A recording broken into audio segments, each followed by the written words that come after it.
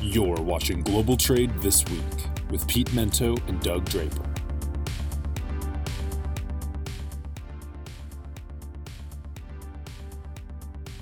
Hello, everyone, and welcome back to Global Trade This Week, brought to you by Cap Logistics.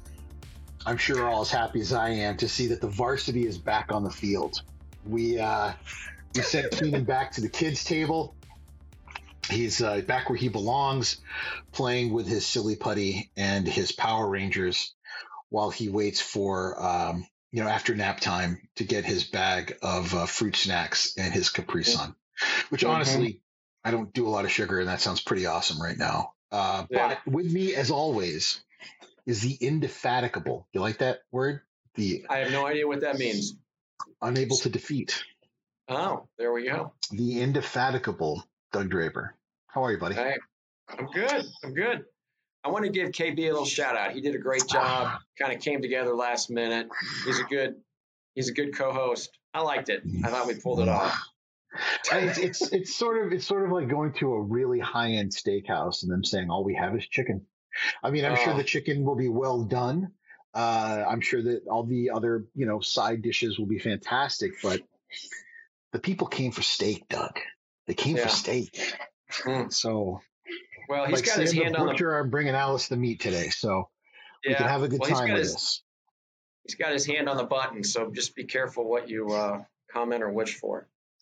That's fine. He can try to come up with this stellar content that I do week after week for the show with you. That's fine with me. Yeah. But I mean, honestly, C+ effort, which, for him, that's really high end of his scale. So you can tell he really tried. It's coming hard. All right. Yeah. Speaking of good content, we ready to kick this bad boy off? I think so, buddy. Why don't you let us know what's going on with our first topic this week? All right. First one. It is basically warehouse development bans in the Inland Empire. And when I read that, I was like, wait, what? It baffles my mind. So basically, here's the gist of it, Pete, and I'm going to take a pro and con approach. So it looks like there's cities and towns in the Inland Empire are putting these moratoriums on building and developing of warehouses, right? And it's 45-day bans. And the concept behind it is, okay, let us figure out what the hell's going on. How does all this growth impact our neighborhoods, the cumulative effect of warehouses, energy, trucks, pollution, things of that nature. So 45 days. Now, some of these cities have gone in and said, we need more than 45 days, which I'm sure all of them will eventually do. Some have put moratoriums 10 months out. So, it just struck me as odd, but things that come out of California are often such. So I read deeper. So here's my take on the pros and the cons, right? So for a ban, I kind of get it. Here's some statistics, or one statistic. In the mid-'70s, there was 160 distribution centers in the Inland Empire that encompasses many, many areas, but everybody knows, if you're into 40, know the Inland Empire. In 2021, 4,300 warehouses. So there's definitely a lot more out there than there were. Wow. So I get it. Yeah, huge. Under construction at this very moment, 33 million square feet of warehouse. Not what's in market, but what's under construction, right? So I get the cumulative effect, right? You got the congestion, the infrastructure demands, pipes, electricity, sewage, all that kind of stuff. Air quality, I get that. There's a lot of residential areas, and so the warehouse areas continue to encroach, right? Kind of like out here in Colorado, that people get pissed off whenever they're attacked by bears, even though they're building closer and closer into a territory that humans are not supposed to be in. So conceptually, maybe not the same thing, but I think you get the point, right? What's the balance between commercial and residential? But the bottom line, Pete, is that Southern California is like the Ellis Island of freight, right? That's the first line of defense. And all of that stuff goes into America, just like Ellis Island. So I kind of also understand that they're the buffer. They're They're the gateway. They're taking the brunt, if you will, of the incredible amount of volume that comes through that port in that geographic area. So I get it. I can see the pros. Against is a short-term ban isn't going to do a whole heck of a lot. You can't accomplish much in 45 days with studies and things of that nature when you loop in different levels of government. They're going to go elsewhere, right? If they're not welcome, they're going to push even further east. They're going to push south. They're going to go in different directions, right? So if you don't want them and they're not welcome, they're going to go elsewhere. That could include just getting the hell out of the state of California. Then you got taxes and jobs, both direct and indirect impact. So that'd be the case against on why they're doing this, right? But here's the forward lean that I'm making a point, Pete, to talk about with all of our topics is it's just another reason for companies to second guess what they're doing there, right? I mean, California, and you and all know everybody's leaving. Denver is a recipient, Colorado is a recipient of that, and Californians get a bad rap. I get it, but you put too many barriers in there with AB5, taxes and limitations, and now you can't even build buildings. What's going to happen is there's going to continue to be a surge to second-tier ports that you and I have talked about, where those cities and counties will be like, hell yeah, we'll come in. Come on, we'll give you tax incentives. We'll assist with the builds, things of that nature. So I don't really understand. I get both sides, Pete. It's just baffling to me. It's some of the decisions made out there where it just encourages companies to say enough is enough. So there's my take on the 45-day bans of warehouse construction. Who do people from Colorado hate more? Folks from California or people from Texas? Texas. Really? Me, Texas. Oh, okay. Is this no offense? I lived in Texas for a while. I get it. It's all good, man. It's all good. Yeah. I understand. Yeah, I love this topic for a lot of reasons. When I worked for accounting firms, my dream had been to stop doing trading customs and logistics and go to work for the practice that was called credits and incentives, Doug. I don't know if we've ever talked about that, but they're the ones that, like one of the firms I worked for, they negotiated where the NFL draft was going to go. So they said to the NFL, why do you do it in the same city every year? I'm like, well, convenience. And they said, well, what if we did it from different cities that we could bring jobs to them, get a tax credit? You know, there's a lot of opportunity that comes from that. I'm like, oh, I've never thought about it that way. And then for very large production companies, they would negotiate the best possible tax deal, funding for certain parts of their facilities. And I just thought that was incredible. And it really comes down to what you were just talking about. What is still drawing companies into deciding that they want to operate on the West Coast right now?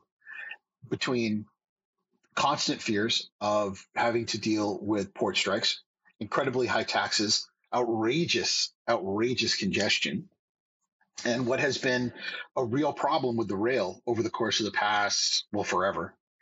And then regulation on top of regulation on top of regulation. And these are the sort of folks that will come in and say, it's time to have a look at someplace different, right? But what's always been going for the West Coast is geography. You know, it's the closest possible port as far as timing goes for products coming in for Asia. And I think that's kind of their, that's their trump card. And they might have played it out at this point. You may have gotten to the point where you have added so many other elements of cost and so many other annoyances, irritations to doing business there that you're going to see more and more companies looking at the Gulf Coast, looking at the East Coast, and then looking for other ports on the West Coast. Somebody with a lot of money is going to invest in Mexico, and they're going to find a way to bring that cargo. It's not that – take it from a guy who's driven a ship. Ain't that hard to turn right, man. And, a port is a port as far as we're concerned. And then from there, have an intelligent way and a secure way is probably what most of us are concerned with, right? To get that cargo in bond over the rail, over tractor trailers. Who knows? Elon Musk could build a tunnel from underneath the ports all the way to the West Coast. But more importantly, there comes a point, like when we talked about driverless cars and, where you say the cost of doing business now has gotten so expensive it's actually almost as expensive as doing it somewhere else. I don't see this business going to a Portland or Seattle. They have their own regulatory issues, or Vancouver, because again, the geography gets farther and farther away from where the infrastructure is. Someone is going to put some serious money into infrastructure, into a secondary place. When that happens, buddy, I worry about LA Long Beach and their ability to continue being that megaport that they've always been. It just doesn't, two and two are not adding up together anymore. Yeah. Oh, and by the way, Doug, I'll be dead when that happens because it's going to take a long time. We are so captured by probably 5 major ports in America, that we don't have much of a choice right now. Mm-hmm. Someone's going to take a lot of money, cut through a lot of bureaucracy and a lot of red tape to make it happen. That's not happening anytime soon. Yeah. Yeah. Great points. The Boring Company, I'm not sure that's really going to transpire, but I think the Mexico, you brought that up many times, Pete, and I am a believer in that as well, but it is definitely a decades plural type of engagement. So yeah, it's going to be tough. All right, man, flipping the script. What you got for topic 1? Yeah. So there's a lot of conversations that are happening right now about the future of retail, the future of e-commerce. And it really made me want to pause because I read a lot of these articles, Doug, and I'm sure you do too, where well-meaning members of the logistics media say things that are truly misinformed. They're clearly, they're not as engaged in what they're writing about as they seem to believe, or they're getting their information as journalists from really poor sources. So one of my favorite articles that's currently out is this speculation that it's only a matter of time before Amazon buys either Walmart or Kohl's. Have you read about this? No. I know the Kohl's relationship, but I haven't heard anything specific. Yeah. So, I had to buy a new computer recently. I got one from Amazon. It was a hunk of crap. I'm bringing it back to a Kohl's. I'm dropping it off. And as soon as I drop it off, I get my money back. Kohl's and Amazon have built a beautiful relationship that allows them to at least get 1 foot above when it comes to dealing with these returns. And then the idea with Target everyone writes about is, could you put Whole Foods markets inside of Targets rather than their current infrastructure for grocery shopping? And, Amy and I were talking about it this morning, and she brought up some excellent points that I would never consider. Like, Whole Foods is not your normal place to go buy your groceries. Most people don't buy all of their groceries at Whole Foods. Second of all, Target is something that you can depend on. You go to Target knowing what the prices are going to be and being able to find a broad spectrum of corporate product, much like Amazon. So I don't know if those two things really jive. But from a supply chain standpoint, yeah, I get it. You're able to put product pretty much in every major American town. You have a built-in logistics network of infrastructure. It all sounds great. My issue is that people keep forgetting all e-commerce is supply chains. That's all it is. It's the ability for us to get cargo from one person to another and have someone pay for it. And I'm telling you right now, Doug, the future of e-commerce falls into 2 different groups. Companies that are going to build infrastructure for other companies to use. So you've got your Amazons, certainly your Wayfairs, Alibabas, the list goes on and on and on and on and on. And the second is going to be companies that provide that infrastructure that is easily adopted. And if I were going to write something that made a lot of sense, Doug, I would say that someone like FedEx or UPS needs to build their own platform. They need to buy a company not unlike a smaller version of Alibaba or what Wayfair was 7 years ago, before the pandemic, and say, we're taking your infrastructure from a digital footprint standpoint and we're pairing it with our physical infrastructure. And now we can move whatever the hell we want, anywhere we want, at prices that we want to move it at. And we have every other piece of infrastructure that we're selling to everyone else. Why are they giving up so much of the profit? Why are they handing over so much of the money they could be making when the real financial opportunity is to simply compete with an Amazon who doesn't exist without those 2 companies? You want to break Amazon in the United States? Simple. Force them to use either UPS or FedEx because the other one won't do business with them anymore. Force them to consider ways that they're going to have to keep their product in other people's warehouses that aren't associated and attached to one of those logistics companies. They'll weather the storm.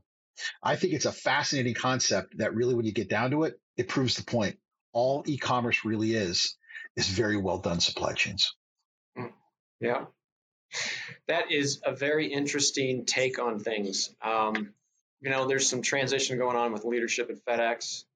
Fred Smith stepping down. I get it. I just don't know if FedEx, UPS, they're just cashing things in with money. Yep. Like their core business is doing so well. And you've seen UPS, become laser focused by getting rid of their LTL division and selling that off to T-Force. From a shareholder standpoint, I'd be like, keep doing what you're doing and fine tune the machine that is the parcel economy. I get it. I love the angle of it, that those are the groups that can enter and create most disruption quickly. I don't know if they need to, right? If their shareholders are saying, let's make a better infrastructure for us, and let's make more money for our shareholders, and let's reinvest into our core competency. I just don't know if Wall Street's going to allow that to happen, but I love the concept.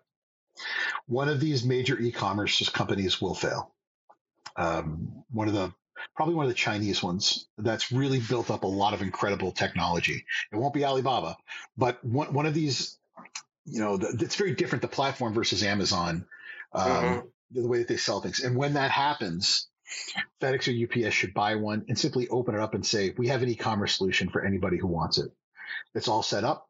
It's all created, and you will have better rates than anyone on planet Earth can provide you. Welcome to the new world of e-commerce. Sign here, and they'll laugh all the way to the bank. So most of the infrastructure you're talking about making better for them, Doug, is actually attached directly to e-commerce. Someone at FedEx needs to call me and Adele and ask us to build them a platform, and then just put it on ice and wait and watch what everyone else goes through on returns. Because once the returns thing gets figured out from a procedural standpoint, then they just simply have to adopt it, put it in place, and tell Amazon to kick rocks. Yeah. Good take.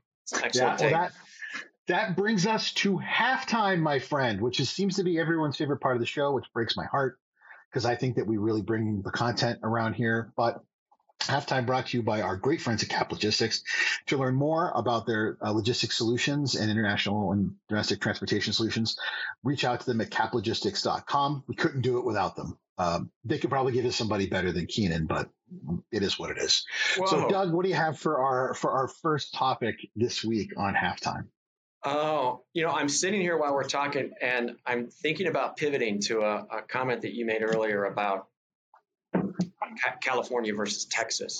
So I'm going to shrink up. I'm going to shrink my initial halftime, then I'm going to give you some two takes on that one. So it goes related to my second topic, which is about water levels across the world dropping, and infrastructure, waterways are really taking an impact.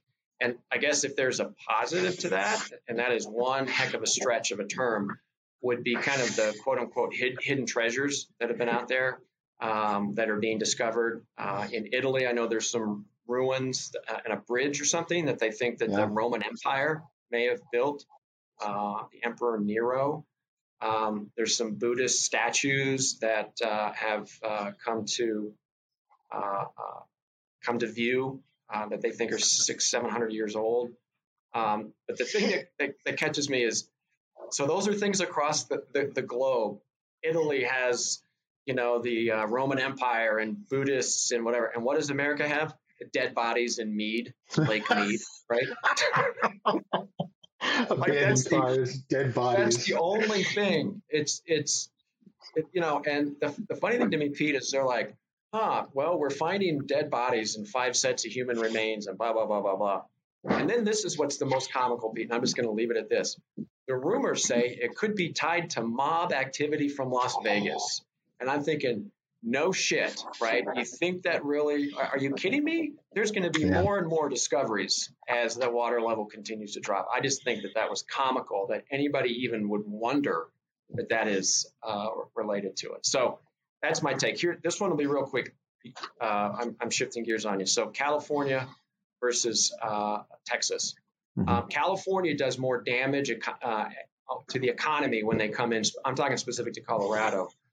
because they come in with a lot of money. They raise prices. Rising tide raises all ships. So they can provide more damage. But individuals and the one-on-one, it would have to be Texas. And I know there's people out there that, I'm creating a little controversy because I want people to make comments on our post. But here's the deal, Pete, and Keenan and I were talking about this. It's about 100 days till the ski resort opens. So I'm going to give to you a picture. I'm going to paint a picture to you of what a skier from Texas. So first of all, they have their jacket wide open because they have no concept of how things change temperature-wise. So it's all cold, and then the jacket's wide open. They hold their poles out very, very wide. They have jeans, and they carry their wallet just in case, right? So their wallet's hanging out of their jeans. Things are Scotch guarded. There's no concept of ski pants. Everything's tucked into their boots. So their boots are sitting out there, and they're not tied very tight because they don't know how to wear them correctly, and their feet hurt. So the last thing that they say before they get off the run to go down looking like a fool is, "Hey, y'all, watch this."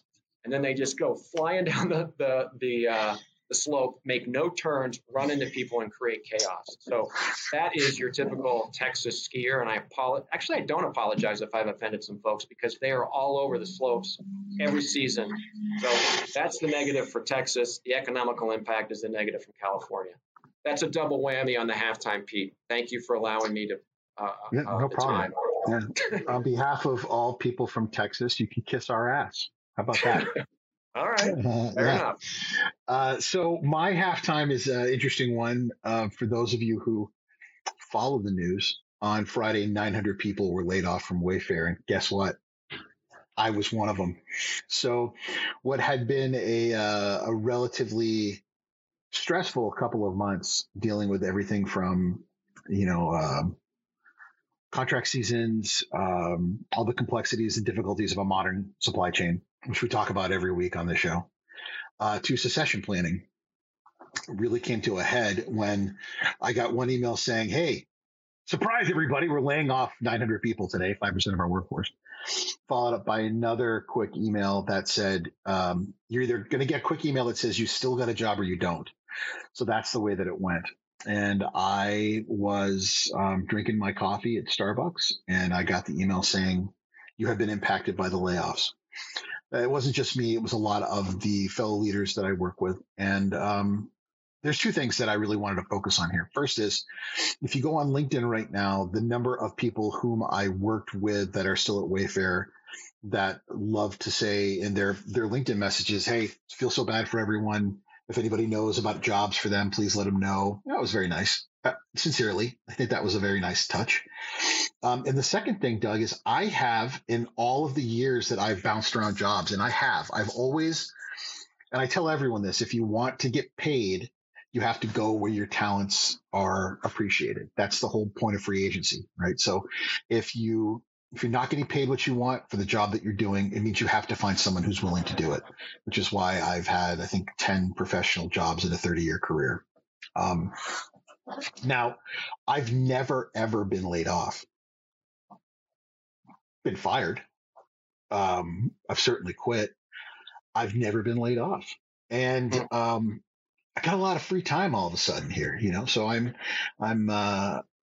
already on interviews. I have one tomorrow with a pretty big company. I have 2 more on Wednesday with massive companies, and then another one on Thursday and one on Friday. I mean, it's my first day back to work since it happened, and people are coming to me, not the other way around, which is a nice feeling.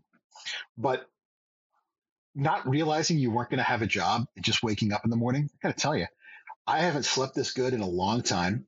I'm excited to go back to BJJ practically every single day and watch a lot of rugby and continue to plan the wedding. So it's a weird feeling for me, Doug. So ever been laid off before? No, I have not. No, yeah. My job, numbers of jobs has been relatively small compared to you, but I don't know, Pete, does it feel, how's it different? Is there anger, disappointment, or excitement? Well, the difference when you get fired from someplace or when you quit, right? If you get fired, there's a lot of anger there because you generally don't agree with what happened. And I was young, so everything made me angry back then. And then when you leave a job, there's this feeling of joy, like, yes, I'm out. But if you didn't really want to lose your job and you do, it's deflating. If you felt like you were on the right track, felt like you were doing great things, and then it really comes down to dollars and cents or whatever other reason that they happen to quote on it. It's a feeling of the best way I can put it, Doug, is you say, if they don't want me, I don't want them. It's not like getting dumped. It's almost like getting ghosted. The phone's just not going to ring anymore, but maybe you're better off without that person. So that's how I'm feeling. I'm interested to see if I stick with e-commerce. I don't know if I will, Doug. I have a real deep affinity for the forwarding world and for customs, and I think I'd like to get back to doing what I'm known for. So we'll see. If for the next couple of months, I'm going to get married. I'm going to go on a honeymoon. I'm going to spend time with the kids. I'm going to watch a lot of rugby and, do what I actually love instead of slinging furniture. Cool. Well, your pedigree speaks volumes that you just said with your week out there. So I'm sure you'll land on your feet, and we can't wait to see where the hell that is. So I don't know. I think Draper and Mento sounds like a good name for a forwarding company. So maybe we'll just do that. There we go. Yeah. And I appreciate you putting my name first. Alphabetically. Yeah. Okay. Fair's fair. So, all right, man. Here, my second topic is related to water that I spoke briefly about. And this was specific to the Rhine River in Europe. We've heard about rivers all over the world. And it really put in perspective to me, Pete, because everybody's so focused on ocean. We talk about trucking and land, moving goods via the land and the ocean. But there's a lot of commerce in movement on rivers and inland waterways. I think people may not realize that even along the Mississippi, it's not, consumables that you and I would be buying on the shelf, but it's the BASF model. They don't buy the things you make, they buy the things you make better. So I think we're going to see that. The Rhine River gives me a little bit of pause just because of the craziness going on out in Europe right now, right? I love this quote. So first of all, lowest levels since 2018. The water levels could hit a record low of 25 centimeters very soon, which is insane how small that is, and things can still move on it. But this is a quote from a barge company out there. It said, I'm reading it directly because I read this. I'm like, that is freaking awesome. For reasons of safety, we shall largely discontinue our navigation on the upper and middle Rhine. We regretfully have to point out we can no longer guarantee or meet all deadlines. In accordance with our terms and conditions, we no longer have any obligation to transport commodities. Wow. We no longer have any obligation. That's pretty rough, man. I know. I read that. I'm like, that is a OG move. That's a big baller move to basically say, you know what? We'll do what we can, but it's not our problem. See page 9 of terms and conditions. Right? Yeah. Mm-hmm. I love it. But in all seriousness, it's crazy. So here's my take on that. I had some other stuff I was going to say, but is the climate change the next supply chain disruptor? Right? We're hearing about this all over the globe with specific to low water levels, right? Emissions and things of that nature are big. But you know what's going to smack you right in the face is when there's not enough water to move things through waterways that most people didn't even know were used for those purposes. So my question to you, Pete, is climate change the next major disruptor in our industry? I will not go so far as to say it's but it's a major disruptor. And for a number of reasons. So first of all, the number of regulations that will be put into place to manage it. So you've got so many new regulations that the United States is either passing or agreeing to, international accords that they're agreeing to, that the entire West is agreeing to, that China, as an example, is saying, I don't think so. So what does that mean for international relations? What does it mean for consumer confidence in certain companies? More importantly, those regulations are causing everything from scrubbers on vessels. Let's start there, to, the way that aircraft actually manage their jet fuel, manage how it's loaded onto the aircraft, manage how it's actually used, the expense of all of those things because of these regulations. It's going to make the price go up and up and up and up and up. I never really thought about barges, even though I've worked on them before, integrated tug and barge, when I was at sea. But what brought to my attention, Doug, was Incoterms. A number of Incoterms are focused on intercanal waterways across in different nations. And it was one of those things where until someone pointed it out to me, I never realized how much of it I saw. And the amount of cargo that is moved up and down the Mississippi is astonishing when you really begin to look at how much moves. The amount of intercoastal that goes through Europe, again, astonishing when you begin to really look at it. And I think that the future of global logistics is intertwined intensely with what goes on with our environmental policy, if for no other reason that the consumer cares so much about it. So if the consumer is demanding a certain type of action of a company, the companies are going to listen and they're going to follow suit, because without that, they will lose the support of the people who pay their bills.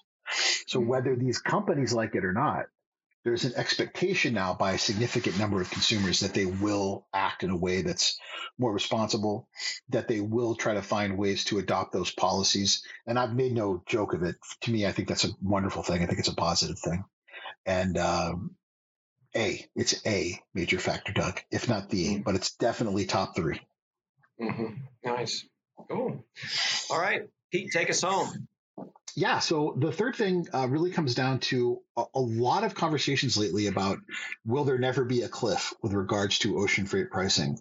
And there's 2 pieces of that I want to work in here. So the first is there's a misunderstanding by many people who don't follow ocean freight that the rates that we're seeing in September that are being sold are generally for a 90-day term. So the things that we're going to move or that are going to move in September, they're going to get there in October, early November, at the very, very, very, very, very tail end. These are the last days of your ability to, with authority, move cargo and put it in place properly for even in the most advanced of supply chains for the holiday season. So the rates that you're seeing now should be about where the floor is, should be about what we see for the rest of the year. And then after Chinese New Year, I think you're going to see a correction. It's not going to be massive, but it's a correction. The way that we buy ocean freight is dependent on vessels. It's dependent on where things actually go from port to port. More importantly, though, it's also dependent on the type of consumption that we do. The bigger the company is, the more they can buy, the more consistent their actual spend is, the more consistent their desire to move things across borders. These smaller companies that are buying on the spot and getting lucky right now are going to find that the consistency of the rates following Chinese New Year should be almost mind-numbingly boring, Doug. We're going to get to a point now where we kind of know where the rates are. They fluctuate between $1,000, so let's say the rate is being $5,000 container to the West Coast. It's going to fluctuate between that 4,300 and 5,500, let's say, for quite some time, because the ocean carriers are bringing in more capacity, but they're also going to be getting rid of the old stuff for the very reasons you just talked about. There are international agreements and accords that have been signed that these ocean carriers are going to operate more environmentally friendly vessels that will have scrubbers. And they've put that investment into these new vessels. They're going to take the old vessels they have not put the investment into out of service. And that's going to mean continued capacity issues. We're at where we're at now because they've done an excellent job of blank sailings, not calling on places and canceling sailings. We're going to remain here for the next couple of years as they take capacity out of the market and replace it with newer vessels that give them tax credits, that give them all kinds of other ways to help to, adapt inside of the structure of how their finances work. Anyone who's expecting this great cliff to happen on ocean freight prices needs to get their head examined. These ocean carriers are operating as one. Not only are they operating as one, but they're being incredibly smart about how they make sure and maintain that only so much volume is able to move and that capacity is firmly in their hands. Someday it's going to be a hell of a business case study. But Doug, the rumors of a cliff happening in ocean freight rates going back down to $1,500, $2,000 for a 40 to the West Coast, that's done, buddy. That's never happened. Mm-hmm. You say business case study. I say mafia movie, right? I'll come up with some catchy catchy name of the movie when I put in the thing here. But yeah, I think you're spot on.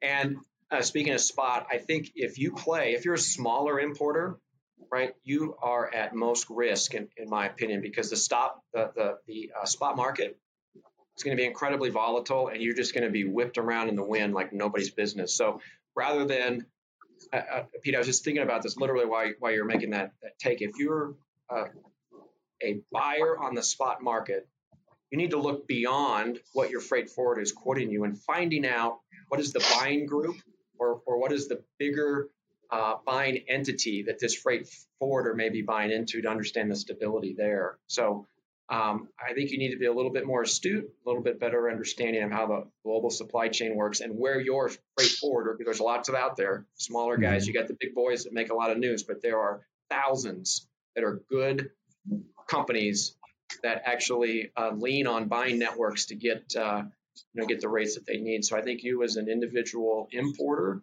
that's in the spot market, you have to look beyond what your freight forwarder is saying to understand what they're up against in the spot market. So I think you nailed it. It's not going back. Doug, if I could just add one little piece of it before you close us out with this. My advice to small to medium-sized consumers of freight has always been 60-40, 70-30, somewhere in there, depending on your ports.